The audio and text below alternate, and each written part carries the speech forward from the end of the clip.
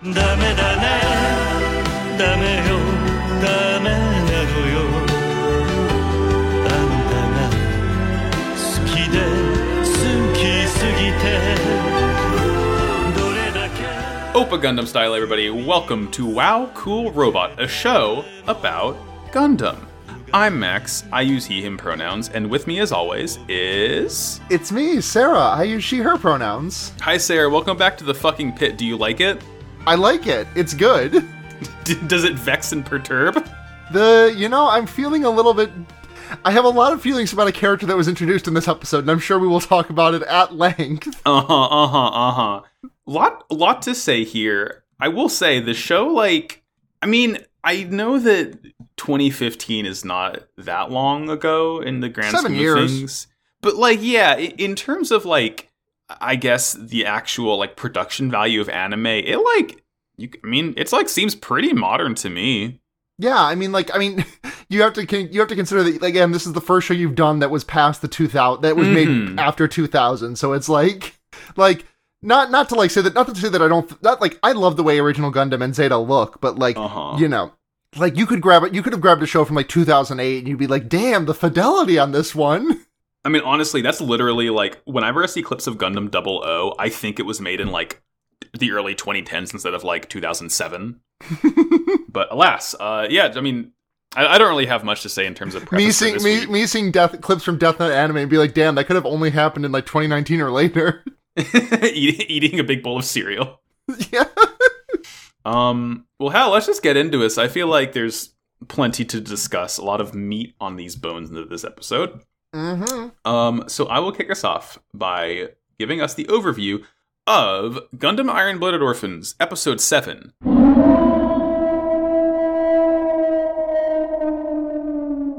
Whaling. As Maruba Skypes Tekadon, demanding them to return his ship, Naze Turbin, the leader of the Turbines, and a comrade of Teiwaz, gets on the line. He introduces himself and offers the kids jobs with Turbines? I think it's Turbines. Turbine. I'm pretty sure it's Turbine. In the dub, they say Turbine, which is interesting. What?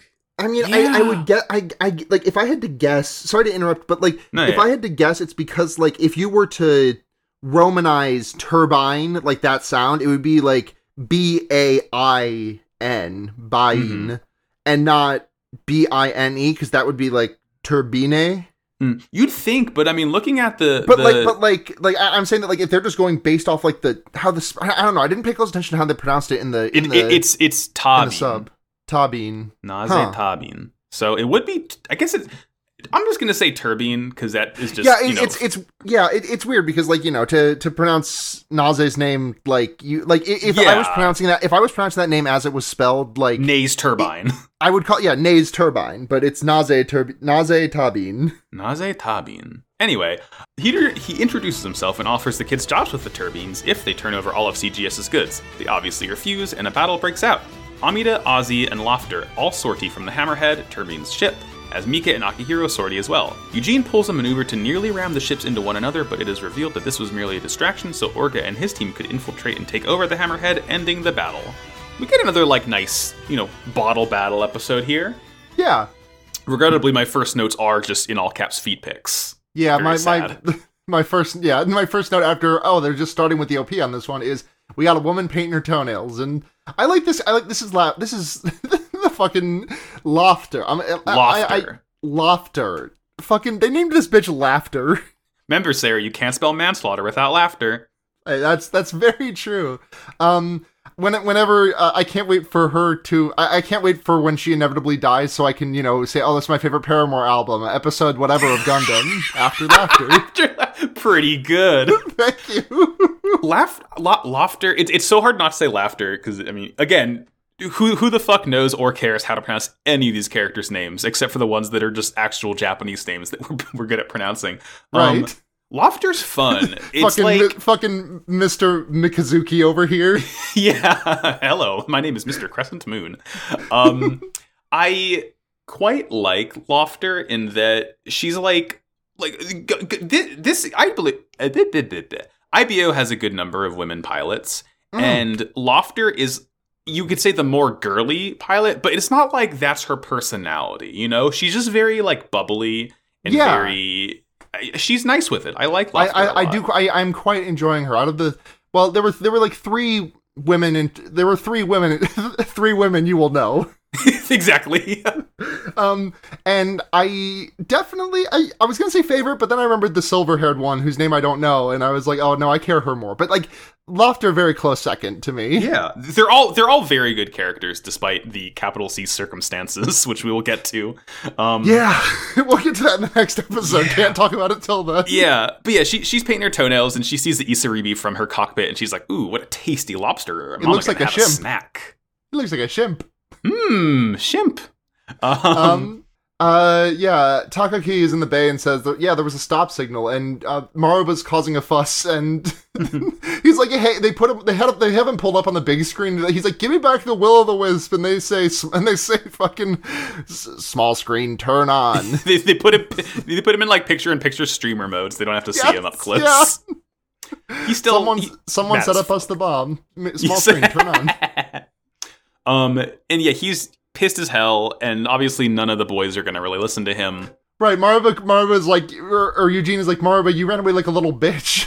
Do you think we want to talk to you? You abandoned your shit. You abandoned your boys. It's ours now. Mm-hmm. A little bit more like, I guess sort of not lore, but like some background where Fumitan mentions that like, oh yeah, we're being trailed by their ship, the Hammerhead, but there's not an Ahab wave reaction. So like either Hammerhead's really fucking nice and is fast enough that it doesn't need to like jack its engines up to follow them, or they're just like good at being like, sneaky pilots despite having big ship. Mm-hmm. It's a cool show. I like the Hammerhead quite a lot. The name is very literal. Yeah, very much. I really like the way the Hammerhead looks. It reminds me of there's like a specific thing that it reminds me of that let me take a quick look at the design, because there's a very specific, it's like a design of like a gun in a video game that's really bothering me. Hammerhead IBO. It reminds me of a hammerhead shark. Yeah, it does. It does remind me. Obviously, it reminds you a little bit of a lot of bit of a hammerhead shark. But like, it does. It looks like a sort of crossbow-ish. Kind of. Yeah. You know what? Actually, no. I know exactly what it looks like. It looks like the fucking plasma cutter from Dead Space when you've got it like aimed horizontally. Yeah, it has that nice horizontal front bit to it. Yeah, absolutely. They're following them. Yep. We see this new character. It's Jake Marshall from Ace Attorney. It's Solf J. Kimley from Full Metal Alchemist. Yep. He gets on the horn and he introduces himself. He's the leader of Turbines. He mentions that like he's sworn to Tewaz, and Orga, the fucking light bulb pops over Orga's head, and everyone's like, "Hey, these guys are gonna kick our asses." And Orga's like, "What about the plan?" We also learn that the leader of Tewaz is a man named McMurdo Barristan. This MF named McMurdo. His name is McMurder Barristan Selmy. Well, name of the year candidate, honestly. This guy fucking just... You can't have a name with that many syllables and not have it be tremendously fun to say. McMurdo. The first name McMurdo. McMurdo.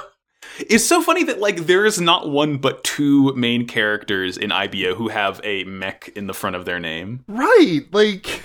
The Irish have won the space race. Yeah, the Irish. He tells the boys to return Maruba's property, and he's like, all right, you know what? Well, I'm not going to be mean to you. You guys can all operate under Turbines. You're going to get split up eventually, but we're offering you safety and jobs and all that. And Orga's like, fuck you, old man. Yeah, he's like, Orga's like, no, we cannot break this band up. Every single boy on the ship is my Ani key. Nothing will change. Yeah.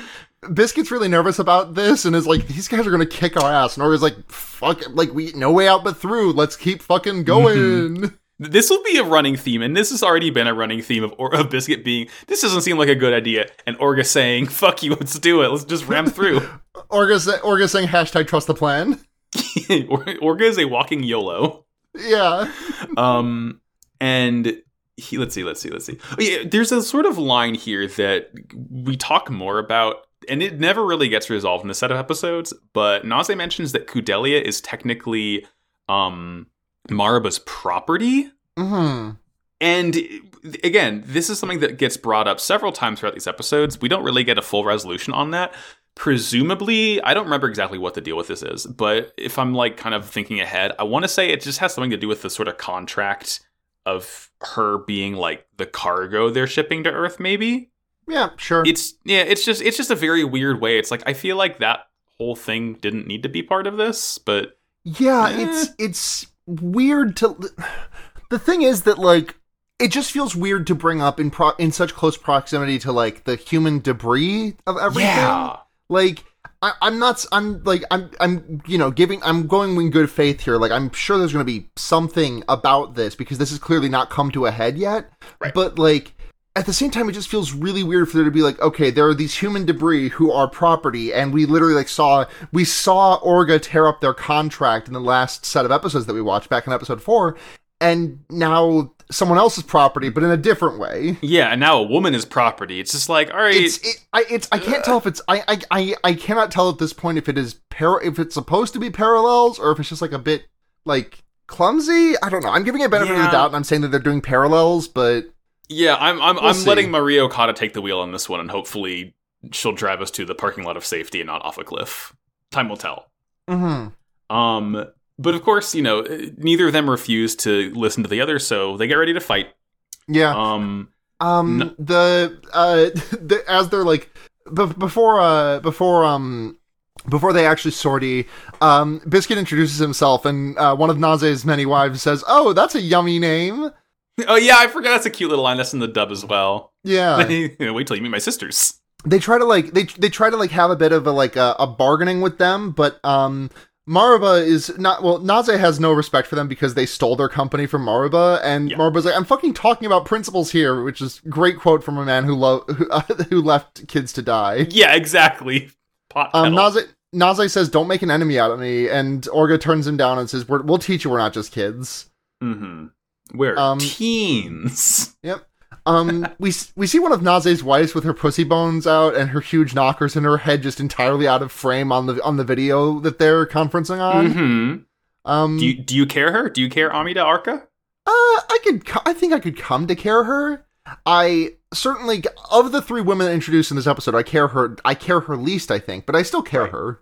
She we get more from her later on. She's Naze's, this is a weird term, main wife, I guess, first wife. Primary, the wife prime.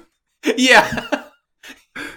She's his Q wife, and then we have, the other key binding wives later on. Right. But she's cool. She's just the sort of ace pilot here. She's like the best pilot Turbines has. You can tell because she has a special custom painted mobile suit. Mm-hmm. But she gets ready, and she sort of calls Lofter and Azzy for battle. Azzy is the gray-haired girl. Yes, that was her name. She doesn't get to do much in these episodes. No, not in these ones. The most impactful thing that she does outside of this scrap with Mikazuki is get called a Lofter looks at her at one point and calls her sweetheart or her darling or something. Yeah. I'm into it. Which is, I like it. They're nice. Listen, there's a lot of gay moments in this episode. There's quite a lot. These episodes, there's a lot. I mean, for all the bad in these episodes, there are some very good moments, I must say. Mm-hmm. So the Isaribi is also getting ready to sortie, and we see the bridge kind of can sink into the main ship, and we get a really, really cute scene of Atra having to use the fucking seat belts in the kitchen to strap the pot of stew in as the potatoes all float all over the place. The gravity goes all fucky, and the potatoes start floating in the air like it's Stealth Rocks in Gen 8. Yeah. You'll take grass type damage. Watch out. No. This is fucking Cooking Mama extreme. I love it. So yeah, Akihiro gets ready to head out. Shino's getting ready too. We don't really know what Shino's doing, but we know that he is preparing to do something. Mm-hmm. And then we get Eugene Tsundere moments where yes, this is so good. Orga is also heading out to do something, and Eugene wants to come, and Orga's like, "No, you got to captain the ship. No one can do it better than you." And then he kind of blushes and twitches his hair, and he's like, "Well, I mean, if you're asking me, I guess I have no choice but to do it." Right? It's cute. It's gay so moments. Nice. I love you. Eugene is so fun. He and Orga have such a cool dynamic. I cannot search this out myself because I'm certain at least one or both of them will be dead by the end of this series, and I don't want to have that spoiled for me before the show gives it to me. But if anyone just wants to dump some Eugene Orga art in my in my Discord DMs or in the Discord, I would appreciate that. Yeah, sometimes it's good when boys. Sometimes it's good when boys. Hold Listen. Some people may be asking, "What, Sarah? What about Mikazuki? What about Mikazuki and Orga?" And you were talking about in episode 1, and my response is Orga has many hands, at least That's 2. so true. God gave Maybe Orga more. 2 hands to hold 2 boys' hands. Exactly. So yeah, we're all sorting. We learned that Barbatos is still. Thank you for this Yeah, content. you like the image of the Orga cross Eugene Dojinshi I found online when I just googled Orga X Eugene? I do quite like this image of Orga trying to feed Eugene a piece of pumpkin pie. And That's what I'm going with. Eugene just not opening his mouth for it whatsoever. Also, Eugene has a backwards hat on and a Hawaiian shirt. Here comes the airplane, Eugene. It's fucking gay ass homos. These are my comfort. These are my comfort homos. Tremendous. So we're sorting. We get nice catapult launches. I love a good catapult launch in Gundam. Mm-hmm. It's always fun. They do it a cool way in this where like the suit gets rotated forward 90 degrees and like launched out the Oh yeah, bottom it's like of they're on the ship. fucking. It's like they're on the Superman ride at Six Flags Chicago. Yeah. As they launch, Mika and Akihiro are like flying towards Amida and Azzy, and Amida's like, "It's time for your spanking, little boys." You're spanking, little boy. Mikazuki's running a little bit behind because something was a little bit. They had not had a chance to like really repair Barbados. Yeah, fully Barbatos since is the still last fucked time. up. Right, because we find out later that it's just because, like, you know, Gray's like, they need parts to be replaced sometimes, but it's like, those are parts that are readily available, whereas this thing's like 300 years old, and it's like, you know, looking for some shit to repair your Atari 2600 with or whatever. Yeah, exactly. But, Mikazuki thanks Akihiro for waiting when he gets there, and Akihiro says, "I was not waiting," but Mikazuki was in fact chasing. He stomped out the Isaribi Gucci bracelet. That's what Ultra gave him. They could say they changed, but I never changed. Cordelia said, "I just put a chain. Fuck a wedding ring." When they make it to Earth, they'll land in LAX, and one of them will say "First day in LA, 100 groupies." Anyway, next week we'll be discussing Mobile Suit Gundam Iron Blood Overruns episode 10. No sad, no bad. God. Episode 10, talking down my name, we gonna let it bang. Fuck. We get another cute little scene as Kudelia. The battle's happening, right? Mm-hmm. Kudelia is struggling to put her normal suit on. Yeah, they do show us her like booty ass as she's trying to get it in the suit. I'm glad her hair is tastefully covering most because I don't care to see this. Yeah. And she's upside down and just cannot get her in her spacesuit, and Atra walks in and like helps her get into her spacesuit, and it's so cute. Also, the way Cordelia's hair is like floating in the zero gravity is really cute. It's nice. They do a good job with Zero G of like actually showing characters' hairs that have the gravity to it, just kind of being all over the place. Mm-hmm. Also, are you going to talk about the potatoes in the helmet? I'm going to talk about the potatoes. Yeah, because Atra needed somewhere to put the potatoes, so she didn't take the 12%. She didn't take 12% damage, 12.5% damage on entry. So she put them all in her helmet. Yeah, it's a Rocky helmet that doubles as heavy duty boots. Exactly. Atra wants to go to the bridge, but Kudelia's like, "Oh, that's right. No reason to feel down. What I can do is to watch Tekadon fight." And she's like, "No, actually, Atra, you can come to the bridge with me." And she like grabs her by the hand, and Atra blushes a little. I'm shipping them. I'm shipping them. This is a very shippable show.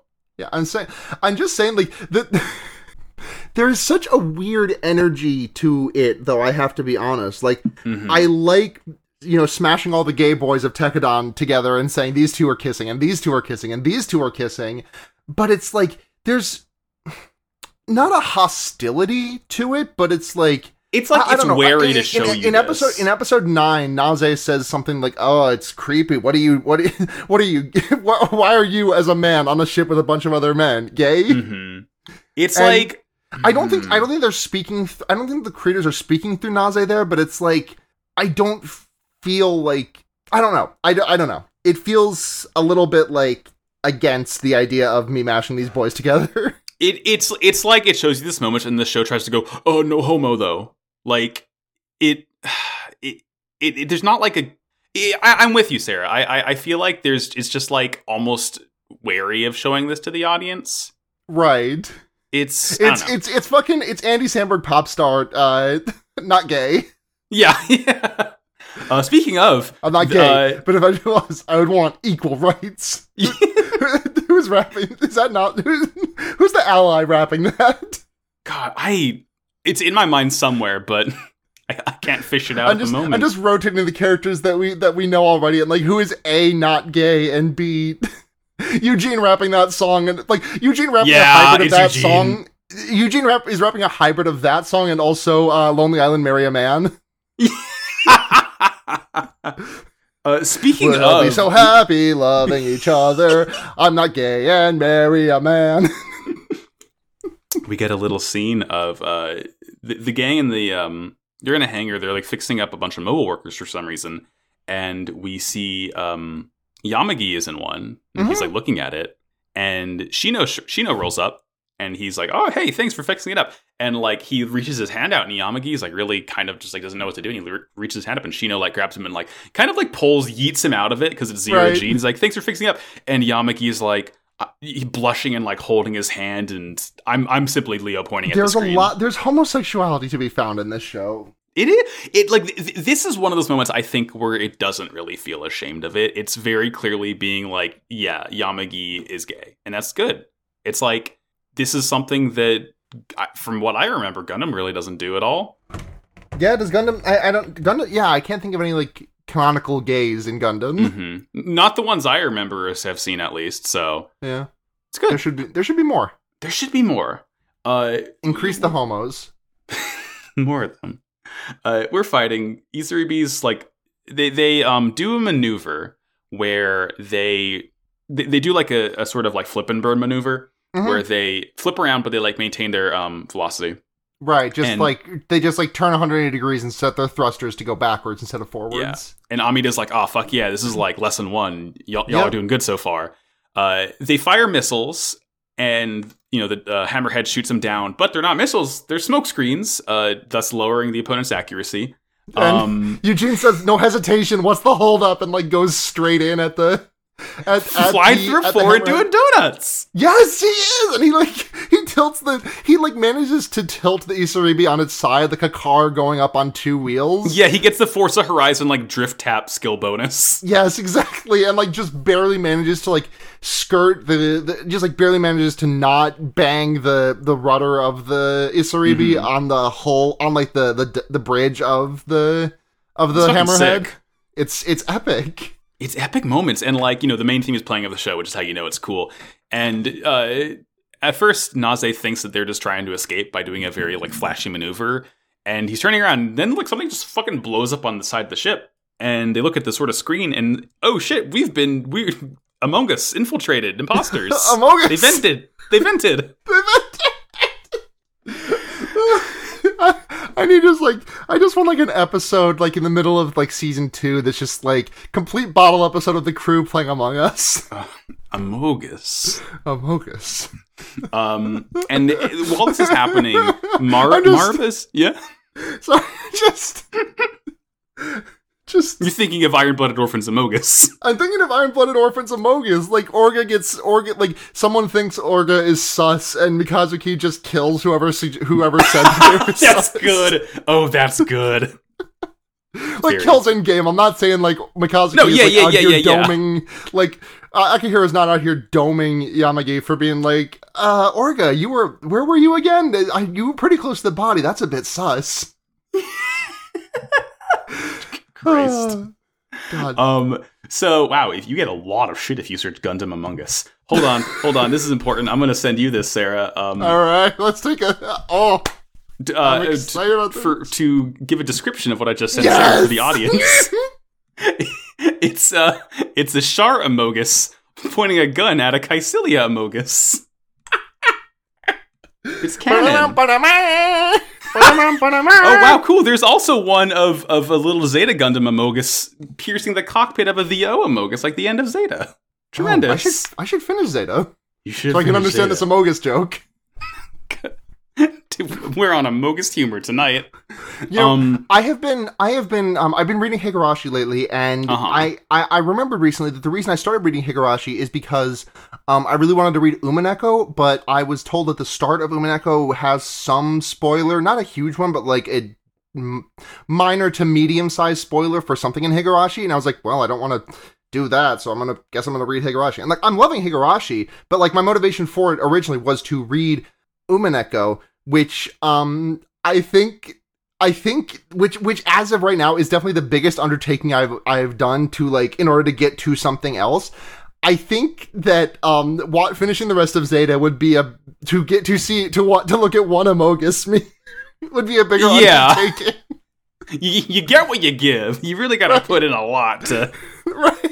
For that satisfaction you get at the end, it's worth it. Right, it's, reading a Bible's worth of text to read another Bible's worth of text instead of, versus, watching 52 episodes of a show to look at one Amogus meme. This is the burden of content. Right. So, the boys have infiltrated the ship. It's only like 5 boys, and Maruba's like freaking out, and he's going on this whole tirade. It's like the end of, it's like in Saw 7. Are you a Saw franchise? I haven't seen a Saw. Okay, so it's like in Saw 7 when Hoffman when Jill Tuck realizes that Hoffman is in the station, and I only bring this up because hold on, Hoffman. I need to show you the dream sequence to explain to you what to me Maruba is worried that. So the video I'm linking you here, this turns out to be a dream sequence. I don't remember if it's in that clip, but this is like a dream that Maruba had about Orga doing to him. And I'm sorry, this is going to slow the momentum, but it's really important that you watch this clip. It's a minute long. No, I'm watching. I'm watching it. It's very, very dreamy, very blue. I see the tricycle. I know Billy the Puppet rides the tricycle. Mm-hmm. But also, that tricycle was going to be Billy the Puppet was originally going to be a thing that Jill Tuck for that. So Tobin Bell Jigsaw originally made Billy the Puppet to entertain his wife's child that they were about to have be born, but. One night, because she was too nice to an addict, Jill Tuck, his wife, miscarried. And so he has a lot of trauma about that, and the tricycle was one of the things. And so to Jill, the woman in this clip, she's like, oh, fuck, the baby tricycle. And now she's strapped up, and there's like some sort of horrific spike on a railroad tracks is kind of coming towards her. I like the guitar, very intense. The Saw franchise is good. I hear it's good. She's in several pieces now. Yeah. So this is what Maruba thinks Orga's gonna do to him then. Yeah. Okay. Maruba had this dream. He had this dream. And like, this is when, as he's like freaking out, he mentions something about the Elia Vignana system. I'm sorry, the Elia Banana system. And Naze like starts looking at him with like this air of disgust, kind of realizing like, oh, this guy's just a fucking total tool who's taking advantage of all these kids. Mm-hmm. And meanwhile, Akihiro, the battle's gone on, like stuff's happened. We get to see some cool new suits. We get to see Azi and Amida in the Hyakuren, and Lofters in the Hyakuri. They're cool guys. Which looks like it has no arms, but then it does have arms. That's the Hyakuri's trick. The arms are in the weird like tank head thing. It's cool. I like it a lot. Fun. Arm. I always like those like nice sort of like desert brownish like drab looking suits. It's like a nice sort of it's like guilt-free military almost. Mm-hmm. Yeah. But Mika had split up because he went back to take out Lofter, and like Akihiro's like fighting both Azi and Amida at once, and they both have both of them like completely on the ropes. Right. And right before they're both about to get got is when Naze gets on the horn. He's like, all right, battle's over. We're good. Yep. Chill out. Akihiro's got his like back against the wall at one point, and he's like about to give in, and then he remembers Mikazuki trusting him, and he's like, oh, I put the team on my fucking back, dude. Yeah, I put the team on my Cross the plains. Touchdown. That video is foundational. Fuck you, Gumby. Fuck you, Gumby. So does that bring us into episode 6 or episode 8? Yeah, that's all I got for episode 7. Hit it. So on episode 8 of Mobile Suit Gundam Iron-Blooded Orphans,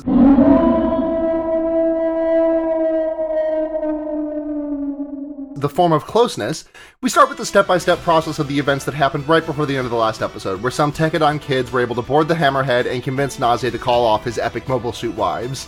Orga nearly takes Maruba's head off, but is talked down from it by Naze. Tekkadan enters deliberations with Naze and the Turbines, hoping to use this chance encounter to become a subsidiary of Teiwaz. Naze is unreceptive at first, but is eventually impressed by Orga and relents, agreeing to set up a meeting with McMurdo Barristow, the leader of Teiwaz. We also find out that Naze's entire ship is manned by his harem, and he's made a lot of babies with this crew. With Naze's agreement, everyone sets off for Saisei, the home base of Teiwaz. Yeah, turns out Naze fucks. Naze fucks a lot. Naze fucks an insane amount. Because, like, he mentions at first that, like, there are 5 children on the ship, and you're like, damn, he made 5 kids with this harem? That's a lot of kids. And then we find out that this is it's just the Among Us babies were born, instead of, like, his entire, like, offspring who are down on Earth getting schooling. So we do not have a number on... Uh-huh. He's a modern-day Genghis Khan, this guy. Countably finite, for sure, the number of kids that... Uh-huh. The number of kids that Naze has. Like... I'm doing set construction for math on Naze's children. But I just Naze's kids are a topology on the set of children. God. I like how this episode starts out with like the fucking rewind of like, all right, here's how it all happened. Yeah, it's fun. It's cool. It's like I like that, you know. They infiltrate with the mobile workers. Mm-hmm. They blow up in the hangar. They have this fun idea because, like, you know, obviously we're not going to have the kids who are trying to prove themselves like start fucking shooting everyone inside Naze's ship. Mm-hmm. So they all fire off. Like their guns are fitted with like these gas canisters that it's not like a smokescreen, but it is basically an explosive gas. Mm-hmm. So like, yeah, you shoot, we're all going up. So it's a fun gamble. It's fun. I really like seeing the maneuver they do where they like get to the end of the hallway and they kind of like tuck and roll and like bounce off the wall and like shoot off to either side. It's like it's a bit of a swimmer like motion, like when a swimmer reaches the end of their lap and does a little flip turn. Real free energy with this one. They do flip turn. Oh, did you just get flip turn? Yeah, I just got flip turn. We did it. We really cannot stop talking about Pokemon. Good lord. I traded for Primeape, and I have been bemoaning I have not been making this public, but in the team chat this season, I've really been bemoaning the lack of pivots on my team. Uh-huh. And while I was like searching for one before I added Primeape to my team, I was like, I guess fucking Starmie gets flip turn. Yeah, not a terribly wonderful pivot. Starmie is more of a glass cannon sweeper. Yeah, more of like a funny little star that blasts you with water. Wee does a little spinny. Does a gay little spin that pisses you off. God, I love Starmie. Starmie's really fun. It's very high up there Gen 1 Pokemon for my money. Oh God, I've got like a handful of Gen 1s on my team now, right? Like I got Primeape, I got Cloyster, I got, you know, Starmie.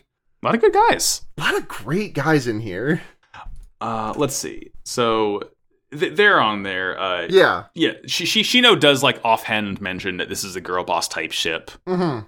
Because it would be Shino who notices this, of course. Right. Shino's just thinking about his bro, Donji. They're just like, oh, he would have loved this. R.I.P. Donji, you would have loved to have worked with to a real one.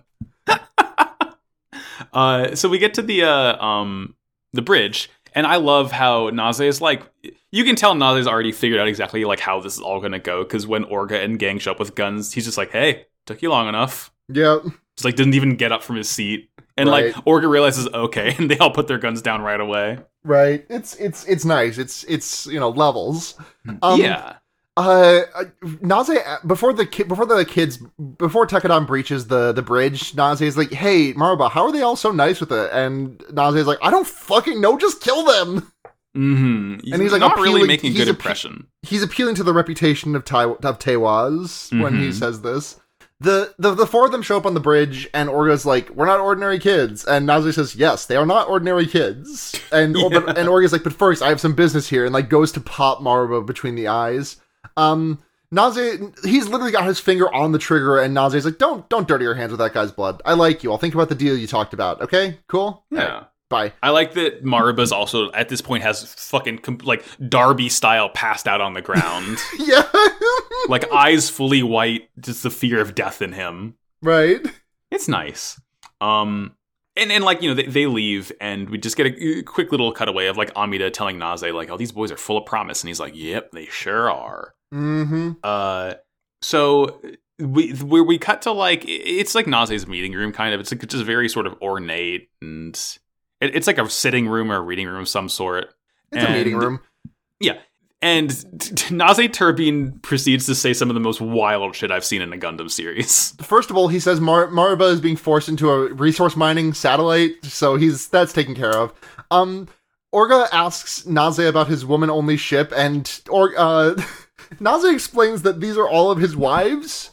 And it's interesting to think about.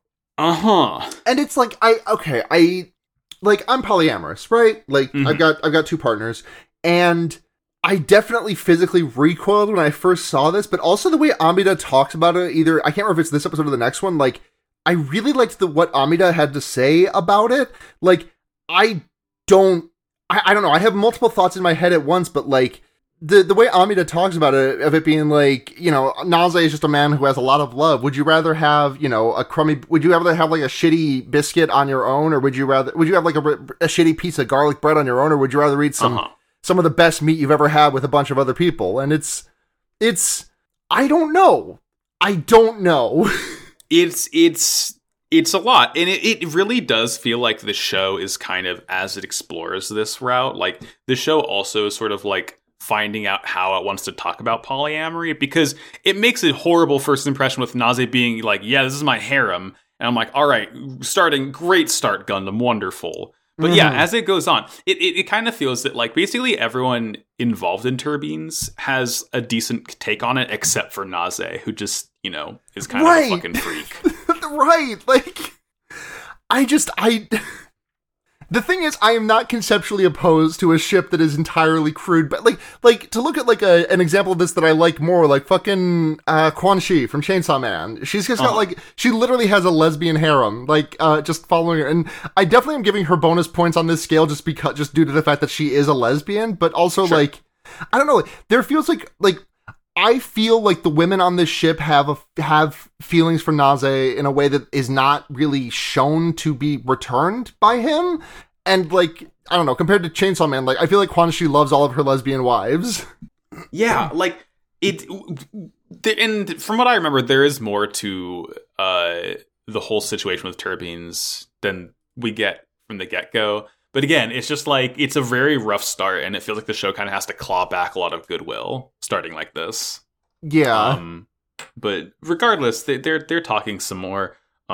Biscuit asks Naze if he can guide him to Earth, and they eventually just say they want to become a division of Teiwaz because this was their plan all along. Mm-hmm. And Naze's like, "All right, I'll discuss it with, once again, this motherfucker is named McMurdo Barristan." McMurdo Barristan Selmy. So good. Naze also wants to talk a little bit. Naze's like, "Oh yeah, about Kudelia being property. How do you guys feel about Gjallarhorn?" And Eugene's like, "I don't know, they're military. I don't know much else. We kind of we're fucking, you know, we're squaring up with them, but it's I don't really know much about them." And he's like, "Yeah, they ended the Calamity War. They oversee all the economic blocks." He says something about all the blocks feeling like a burden because Gjallarhorn is pursuing their own interests, which felt like a mistranslation to me. It's like, so burden is not the, like, all the blocks feel like a burden. Just burden seems like the wrong word. No, yeah. Basically, because again, like, Gjallarhorn's like this sort of intermediary government between Earth and space, and is above the 4 economic blocks of Earth. And I think that Gjallarhorn trying to sort of strike out on its own and be more independent from the economic blocks, I think what it is the economic blocks then have to sort of struggle to find, I guess, like, more management for them, or like, because you know, Gjallarhorn, I guess, as a trading partner. That is more or less what I thought. I just, the use of the word burden made it feel like, oh, yeah, that definitely just feels like the wrong word to use here, right? It's like, because the economic blocks are like, oh, we're letting old Gjallarhorn down by not helping them in their new conquest. Oh, damn it. Yeah, our self-esteem. We fucked up. No. We didn't give the cops enough money. Oh, piss. But regardless, we know that Kudelia poses like this huge threat to Gjallarhorn because, again, even though Gjallarhorn's trying to strike out on their own, Kudelia gaining independence from one of the economic blocks is like, that's a huge fucking blow to Gjallarhorn, which makes sense why they want to capture and or kill her. And we know that the economic blocks want this as well because the leader of Arbrow, I don't even know if we get his name yet, Makanai. Yeah, they mention I wrote it down, but I don't know where I... Yeah, his name's Togonosuke Makanai, and we know that he also wants to meet with Kudelia. So, like, the economic blocks, I think, also maybe want to be free from Gjallarhorn. So it's like everyone's trying to edge out the, freak-ass space cops, which is good. So that's, like, the reason. And again, he doesn't even say why Kudelia's property, but we just know that she somehow is... The main thing is that she just poses a huge threat to the status quo, which is why she needs to be taken out by Gjallarhorn. Right. We cut to the cafeteria of Isaribi. I wrote Mika and Akihiro are having a Goku-style meal. Yeah, it's nice. They're stuffing their faces, and Akihiro's stuffing his face, and Mikazuki's like, "Oh, I got it way worse than you did in that fight," and then he leaves without eating. Like even Atra's like, "Oh, you should eat seconds," but he didn't even finish his first full. Yeah. Yamagi rolls in and is like, "Hey, Mikazuki, Orga's back," and Mikazuki just goes off to help the Yukinojo in the hangar. Yukinojo, yep. We're heading to Saisei now, which is Teiwaza's headquarters. And as they're heading there, Fumitan talks to Orga, and because I think Orga says, he wants to get in contact with the Mars branch again. And Fumitan's like, "Oh, we have a message. We have no money. No, we got nothing. We got nothing, Chief. Bank account's empty." And this will get resolved later on, but more stress.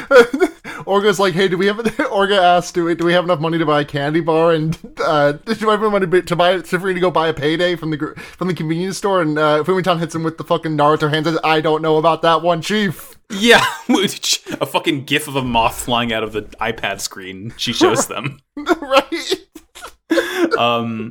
It's like in The Ring, fucking she pulls up the bank account information and a moth flies out of the screen and literally flies out into the bridge. Yeah. How the fuck did whatever. We get a little quick cut over back to the Hammerhead, Amida talking to Azzy and Lofter. And Lofter says basically she's like, "I'm horny for the white mobile suit pilot." It was weird. She says, "Oh, is the Farquaad voice white pilot here?" Yeah. And then she says, "But I don't care about her. I don't care about him as much as I care about my darling." And she says that staring at what was her name again? Not Azzy. Amida. Azzy, yeah. Gay ass. I think that was her talking about. Oh, Naze. I think she's talking about Naze and being like, I'm not going to pursue another man. Actually, I'm just being joke horny for this weird kid that I don't really like even. Yeah. Laughter has a weird relationship with Mika. Yeah. They're so much older. Even if they're not that much older in terms of strictly mathematical numbers, they're so much older. They're literally a family of sister wives. And it's okay, this 16-year-old, ooh, I don't know if they had to have met. I don't know if we don't see them meet. I don't know. It's weird. Laughter's weird. She's a fun character, but again, this show just has weird translations that make it sometimes kind of hard to tell what people are saying and what their intentions are. Right. We're trudging through it best we can. Yeah, we're getting there. Yukinojo's chilling in the bay, and Orga rolls up and asks for a sit rep, and he explains what I mentioned earlier. The Grazes have spare parts, but for an old bitch like Barbados, I don't know what to do. Its head's nude. Yeah, it's naked head. You see its inside. Orga attempts to compliment Mikazuki, but Mikazuki's like, "No, I was cringe. I was fail. I have to try harder than that." Yeah, it's it's just this very cute, tragic, hard to watch sometimes. It's vicious cycle of both Mika and Orga thinking the other is so far ahead of them that they were just pushing themselves so hard to catch up. Where it's just boys, communication, please. Yeah. Orga says he also needs to try harder. Mm-hmm. Yeah, try hard. Come on. Yeah. Biscuit and Orga later will talk about... Or, hold on. No, I skipped something. The next thing is that, one of the younger kids is staring out the... We cut to the title card, then when we cut back, one of the younger kids is staring out the window and being like, "Bro, it's been 10 days. How are we not Saisei yet?" Yeah. To show us that time has progressed. Time has progressed. Because someone explains that Mikazuki is in the simulator training up with Akihiro, and one of the other kids is like, wow, those two are so strong, and they're getting stronger. On the other hand, and the camera pans over to Eugene and Shino, just like eating and chilling. Shino's sad because he can't be around girls. Yeah, Shino's whining about not getting any babes, and Atra just like does Megamind no bitches to him. Eugene's also eating Goku style right now. He's loving it. It's so good. But Atra's just like, yeah, idiot, they're Naze's wives. Of course they're not going to fuck you. You have no swag, Shino. Absolutely dripless, sir. L plus ratio plus no swag. L plus no ratio plus no bitches. You should walk the plank now. God. Atra and Kudelia, they like kind of head over to Hammerhead. Atra has an idea, and she's like, "Hey, Kudelia, come with me. I have an idea. Let's go somewhere." Mm-hmm. We cut over. Biscuit and Orga are talking to Naze, and Biscuit shows him Tekadon's assets, like the stuff that they kind of took from Gjallarhorn from the fight, and all the stuff they can sell. He sorts his inventory by like junk, and it's like, you can sell this at a vendor, and there's no gameplay use for it. So that's how they know. I love shit that's tagged like that in my video games. I know. Horizon does a good job of it, where it tells you specifically what it is for, and it just says, sell it. And I'm like, thank God. Thank you so much. Naze asks why they didn't accept his offer if they're so strapped for cash, because they clearly are at the brink. And Orga, does the Orga thing of like, we can't be separated. We need to stick together. We have the bond formed from all of our fallen comrades. The blood spilled and it hardened like iron. And Max, you've seen Ping Pong, right? I have not seen Ping Pong. You've not seen Ping Pong anime. I recommend. Not only I'm probably going to be doing a rewatch of it sometime soon. I feel like, because all this talk about blood and iron is really making me want to watch it. Not that there's a lot of bleeding or iron happening in that one, but sure, the final episode is literally titled like "Blood Tastes Like Iron." It's a good show. I highly recommend it. I'm gonna watch it sometime in the near future, so I can Crunchyroll. What's that? Crunchyroll? Funimation, cool. I mean, as long as I know where to get it, I'll have to remind myself to watch it sometime. Yeah, Funimation or one of those horrible websites where you can watch any anime for free. Yeah. 123anime.org. We love it. Never navigate yourself to the horrible bastard website of animixplay.to. That's ANIMIXPLAY.to. Never go there. Official Welcome Robot seal of disapproval. Don't do it. Yeah, we hate it. We hate that place here. we wash our hands of it. Naze flicks Orga in the head very, very hard.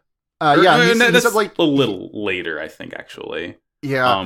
But Naze's like, it's fine if you can't leave it, but if you're gonna protect Tekadon, no one's giving you directions. Kids could die from your orders, and you cannot push that responsibility elsewhere. Orga, are you a bad enough dude to handle this responsibility? Are you a bad enough dude to kiss me with tongue? Have you seen that edit of that image? No. It's literally just that image from whatever fucking NES game it is, but it just says, "Are you a bad enough dude to kiss me with tongue?" I believe the game is literally just called Bad Dudes. It might be. I don't know. The 80s were a wild time for video games. Yeah, the game was called Bad Dudes. Bad Dudes versus Dragon Ninja. Hell yeah, that's badass. I love all those things separately. It's not Dragon Ninja. It's one word, Dragon Ninja. Fuck yeah, it's even better. But yeah, Naze's Orga's all right, you gotta stop being so stubborn. You're the leader here. You can't go dying. You can't go throwing yourself into danger. The kids need a leader, and if you die, it's gonna be way worse for them. So it's you have to suck up, and you have to shit's gonna go wrong, and you have to be okay with that. It's a lot for Orga, but I think he can do it. I believe him. Atra and Kudelia are heading to the Hammerhead nursery to look at all the kids Naze fucked into existence, and they're going to the Yakuza 2 baby zone. This is just a bunch of adult men wearing diapers. These are my adult children, everyone. It's really cute. It's just Atra is really Kudelia is really happy. Her spirits have been rallied by this, and Atra is very happy to see her happy. And again, I'm saying homosexuality at foot. Mm-hmm. Yeah, she says, "Let's put a smile on that face." Benevolent. Yeah, it's really cute. This is when we find out that these are just the youngest 5 kids. They're literally babies. Among Us babies are born.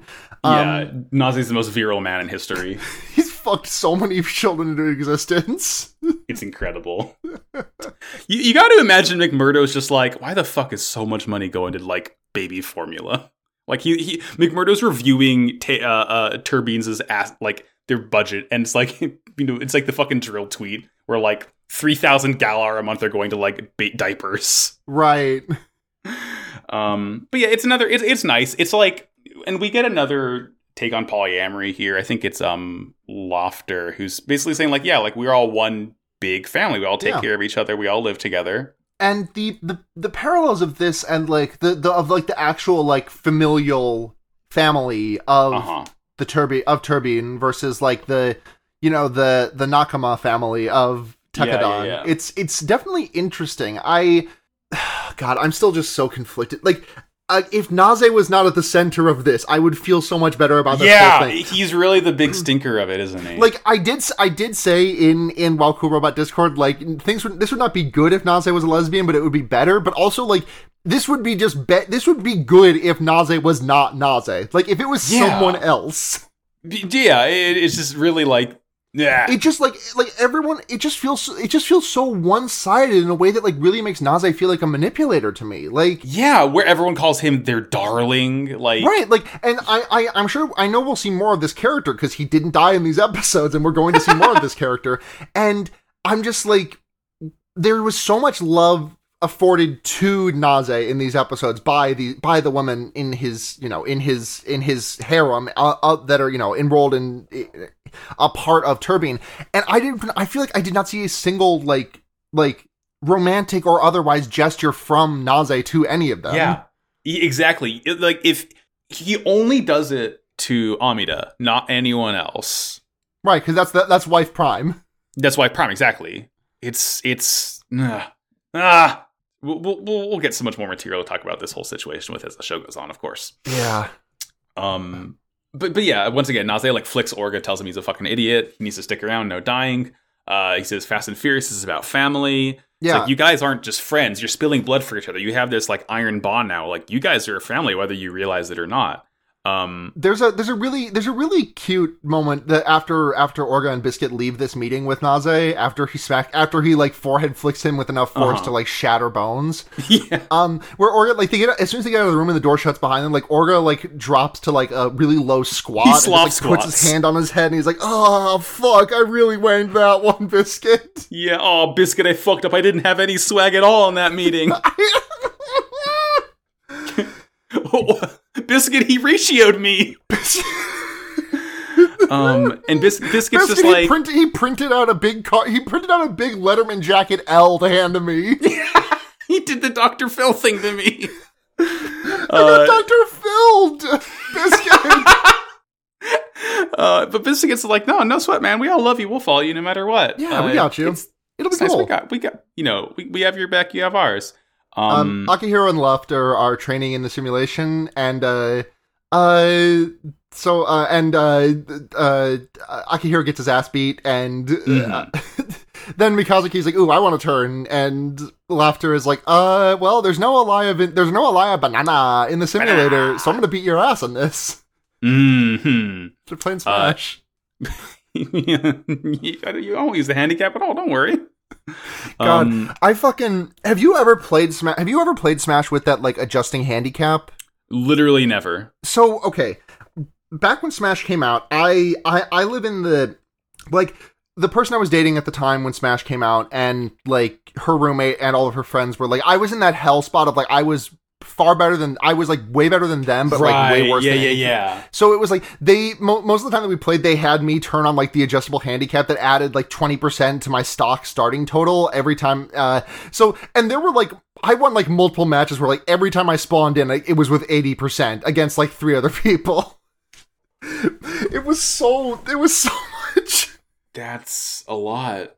Yeah. Interesting. It went down it went down when you didn't win, but like, Right, yeah. Interesting. God, I haven't played Smash in so long. Yeah. It's fucking I've been lucky to have a couple of people that I can like that are local that I can like hang out and see and play Smash Brothers with. Video game. I also played some Lethal League Blaze for the first time last week. Ooh, that game fucks. Fun. Yeah, this episode kind of ends there. Like, Amida talks to Naze, and he's like, and she says, like, yeah, I remember when you were just as naive as Orga is. Yeah, and she's like, oh, we can reminisce about the good old days in bed tonight, and he does like brushes her off. And he's like, whatever, bye. Grapefruit. I got the grapefruit in the fucking the thermos under the bed. just keeping like a thermos full of like warm grapefruit slices under the bed. Ugh. Warm grapefruit is a troubling concept. Yeah. I mean, wasn't like that's what she says to do in the grapefruit method. Does it? You gotta keep. She says to warm that up because the thing about the grapefruit method is to like do it surreptitiously, and if you put a cold grapefruit on your man's dick, he is going to notice. Yeah, it checks out. She does specify to microwave I haven't watched that video in a good while, but I'm pretty sure she does specify to microwave the grapefruit slice that the part of the grapefruit that you're going to put on his hog. I'm simply nodding. And they make it the saisei, yay. Yeah, they make the saisei. Saisei is cool looking. It's like a fun turkey baster. Which brings us to episode 9 of Iron Blooded Orphans.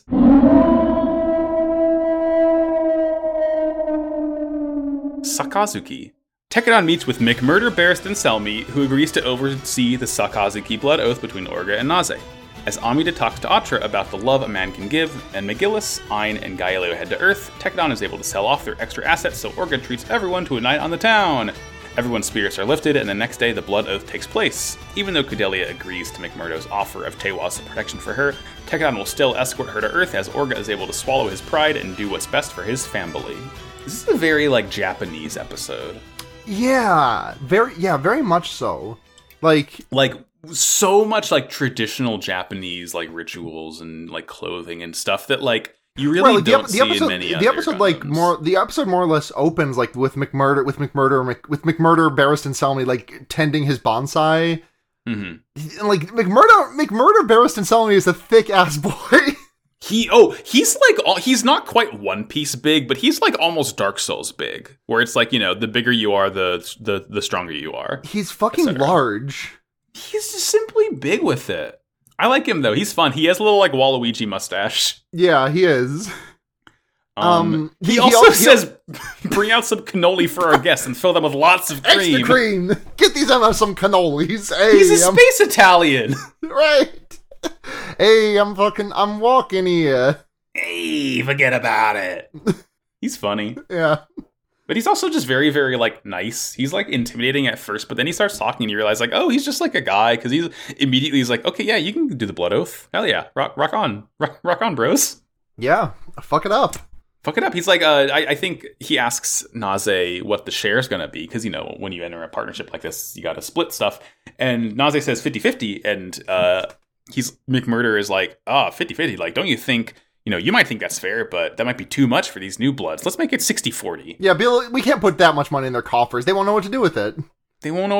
What? They'll just go out and get really drunk and meet a cool MILF. We don't want that. Eating a bowl of cereal. Foreshadowing. We cut to Laughter and Akihiro, yes. exiting the simulation after another round, and they're still going at it. Laughter gets really blushy about it in a way that made me groan. Yeah. It's just all I can say is grimacing. Yeah, it's just listen, I have seen enough anime that I have grown to accept that most of the homosexuality that I want to see is just not going to be here. It's just most, not just here, but in most shows, it's I'm not going to get the homosexual levels that I'm, pining for, and that's fine. I'll build my own. It's just but I'm still very permitted to groan. I'm sick of this shit every time. Yeah, when they make it more textual, mm-hmm. It's harder to ignore. Right. We get a nice scene with Azzy and Atra then because they're cooking. And one of the kids says "Oh, Atra, you're so weak. That's why you didn't go to the meeting with everyone else." And Azzy puts her fists on either side of his temples and just fucking lifts him up. The kid's woman moment. Yeah.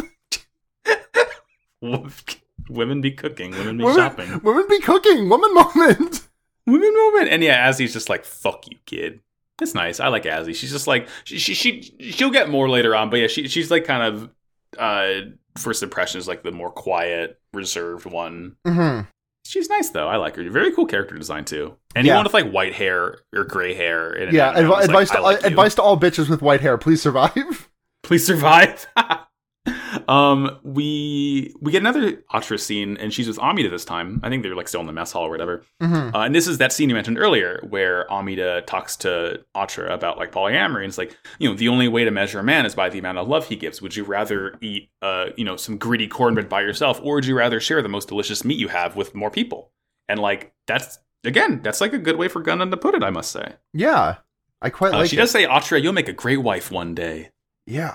Sorry, I had pulled up the Morg Eddie battle on my phone just to like see out of the corner of my eye. I just noticed Morg fucking go sicko mode with a reverse sweep.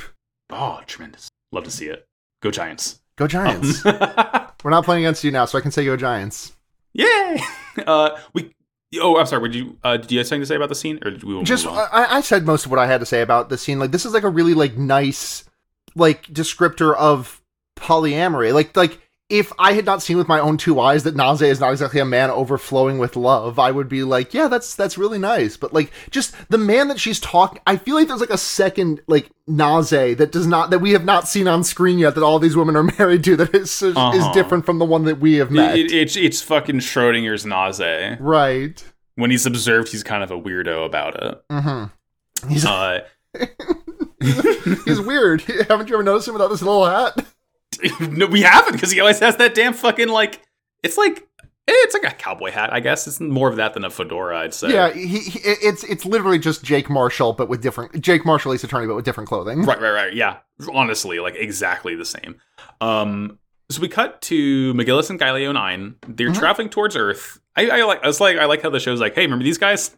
They're here now. Oh no, sorry. There was one more thing about that lesson that I want to talk about, which is just like, I did roll my eyes at Atra being so happy to hear about being a great wife one day. It was cute, but it's also just. Ugh. Yeah, it's just. I like Atra a lot. I really do love her. It's just like, I feel like everything that they've shown me is like, yeah, she'll be a great, like, she's great at cooking. She's great You'll be a wonderful. You'll be good at domestic things, Atra. Right. Maybe she doesn't need to be. Yeah. So yeah, regardless, we cut to if she wants to be a wife, she can. I feel like the show's assigning her wife. Right. Being assigned wife is different. Yeah. But I mean, at that point, we're just kind of arguing about like whether or not like about the agency of like characters that dress sexy in animation. Yeah, exactly. Yeah. Speaking of characters that dress sexy, Gaelio, Ein, and McGillis are all heading to Earth. Heading to Earth dressed up sexual style. Sexual style, but yeah, white boy swag. White boy swag. 3 white boys with a little bit of swag, busted, chase it down sexual style. Low-key sexual style. Are they goated with the sauce? I think Gaelio mentions that like McGillis is going to get promoted when they get to Earth. This is a very short scene. We find out like McGillis has a promotion waiting back home. There's an engagement party with Baldwin's 9-year-old sister coming. There's a man with underworld knowledge who is investigating Tekkadan. And we get to like Ein and Baldwin talking about how much it sucks for McGillis to have a kid as a partner. And Baldwin's like, "Hey, Ein, are you married?" And Ein says, "No." And Bod's like, "Oh, you don't even have any good no bitches. Stories? No bitches. No bitches." He literally tells Ein that he's boring, and like he kind of walks off. He's like, I made you my aide, but you're not really any fun to be around. So like, Ein is now Gaelio's second in command, and of course, Ein just sort of like wistfully looks down at the pin that Crank gave him before he died. Cranks Amiibo, and he's like, I want to punish these guilty children. Because the thing is that like he remembers Crank saying like, Ein, I am giving this to you. I'm sorry, but I cannot kill innocent children. And then Ein is like, I agree with that. We can't kill innocent children. ... But we can kill guilty children, right? Yeah. Yeah. The letter of the very much the letter of the sentiment as opposed to like the concept of the sentiment. Yeah. Like this is not Crank's last wish. No, Crank's last wish was Crank was not trying to impart you the hidden meaning of go kill children who are evil. Crank's watching from heaven like, no, not like that, Ein, please, God. Come on. Don't fucking Amelia Bedelia ass Ein. Yeah. This God.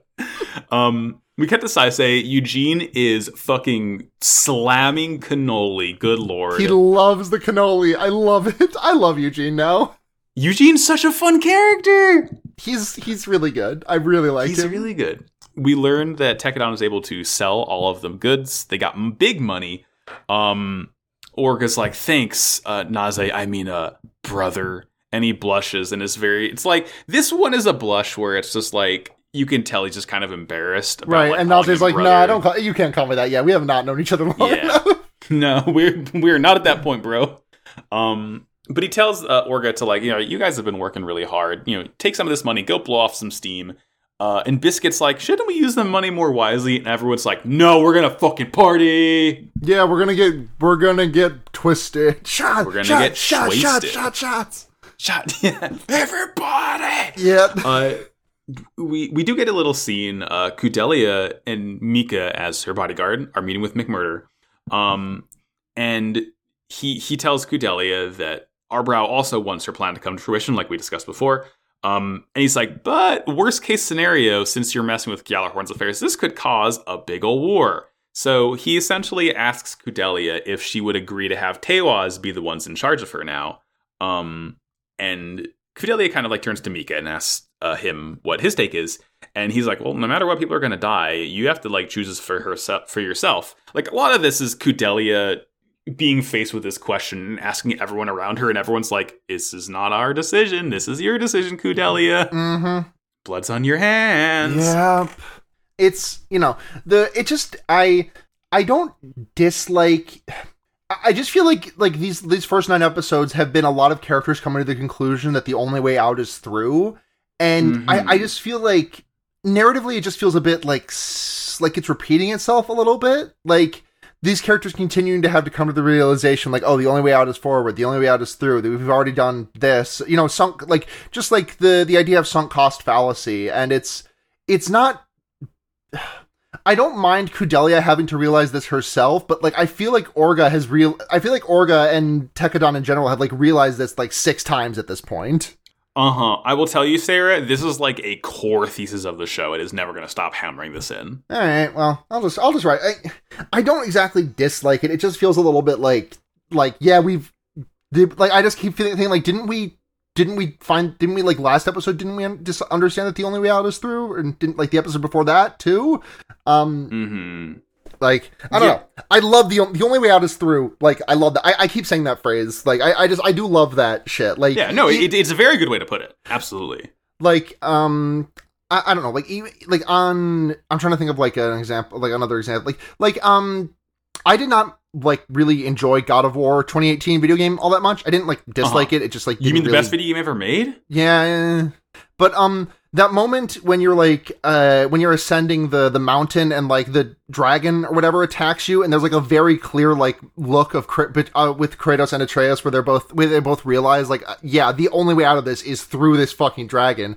That scene fucking sucks, by the way. Like, sorry, I'm on like I'm on like a tangent of a tangent of a tangent right now, but like, how everyone's complaints about QuickTime events is how they wish they were doing the epic stuff, and like instead of the game showing you do the epic stuff. Yeah, sure. Like, I never really I understood that complaint, but it never really hit for me until that scene in God of War where it's like, wow, this sure is like Kratos having an epic fight with a dragon. I wish I did more than press 3 buttons about it. Yeah, it's like, I love fighting dragons in a video game. I would love to do it someday. Right.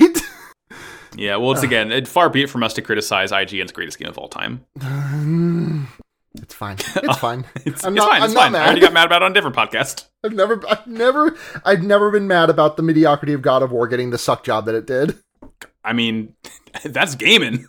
I know it is. It's just like, I played it and I was like, damn, really? This is what everyone's been busting a nut over? This is the sad dad story that made everyone like get out the fucking hankies?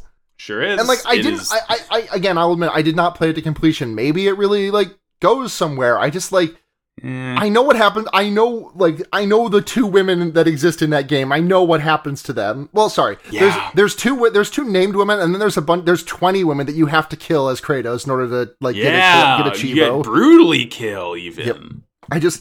I've told you my idea for like my version of God of War 2018, right? Yes. Can I tell it on the show? Because I really like this. Yeah, by all means. Okay, so God of War 2018, the way that the game starts, for those of you who are unaware, you are Kratos. It has, and it is like a week or 2 after the death of your wife, of Kratos' wife, and you are dealing with like the pains of like having to raise your baby child Atreus like on your own, And then all of a sudden, some guy, some stranger covered in like Norse mythology tattoos shows up at your door, and you get into a fucking like knockdown, drag out fight with him, where neither of you are really dying. Like both of you are taking very lethal blows that are not lethal because both of the characters are gods or whatever. You're gods of war, even. Yes. My pitch for this game, Kratos' wife, whose name I can't remember off the top of my head, because her name is said like 4 times in the course of that game. Like, because Atreus just calls her... What's that? Or no. Well, she is Laufey, but her name is Freya? No, Freya is the other woman. Yeah, Kratos, wife, Google, Faye.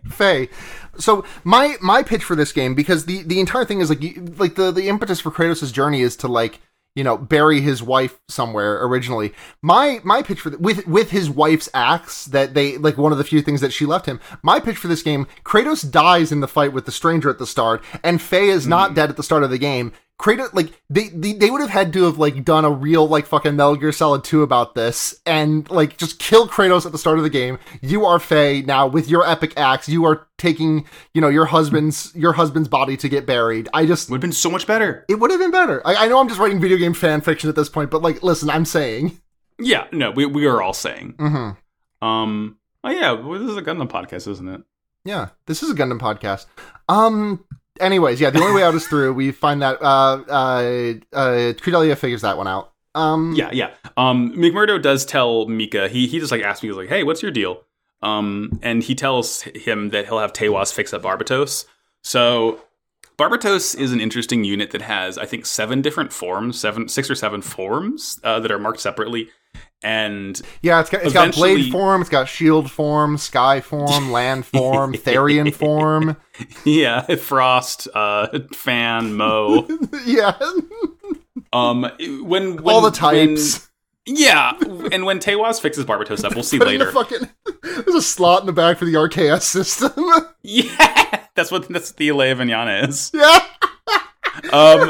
But when we see it gets fixed up later, I need to draft Sylvally and name it Mikazuki now. Sylvally's so fucking good. I love Sylvally. Banger Pokemon. Great little dude. Yeah, he's gonna get it fixed up. We love it.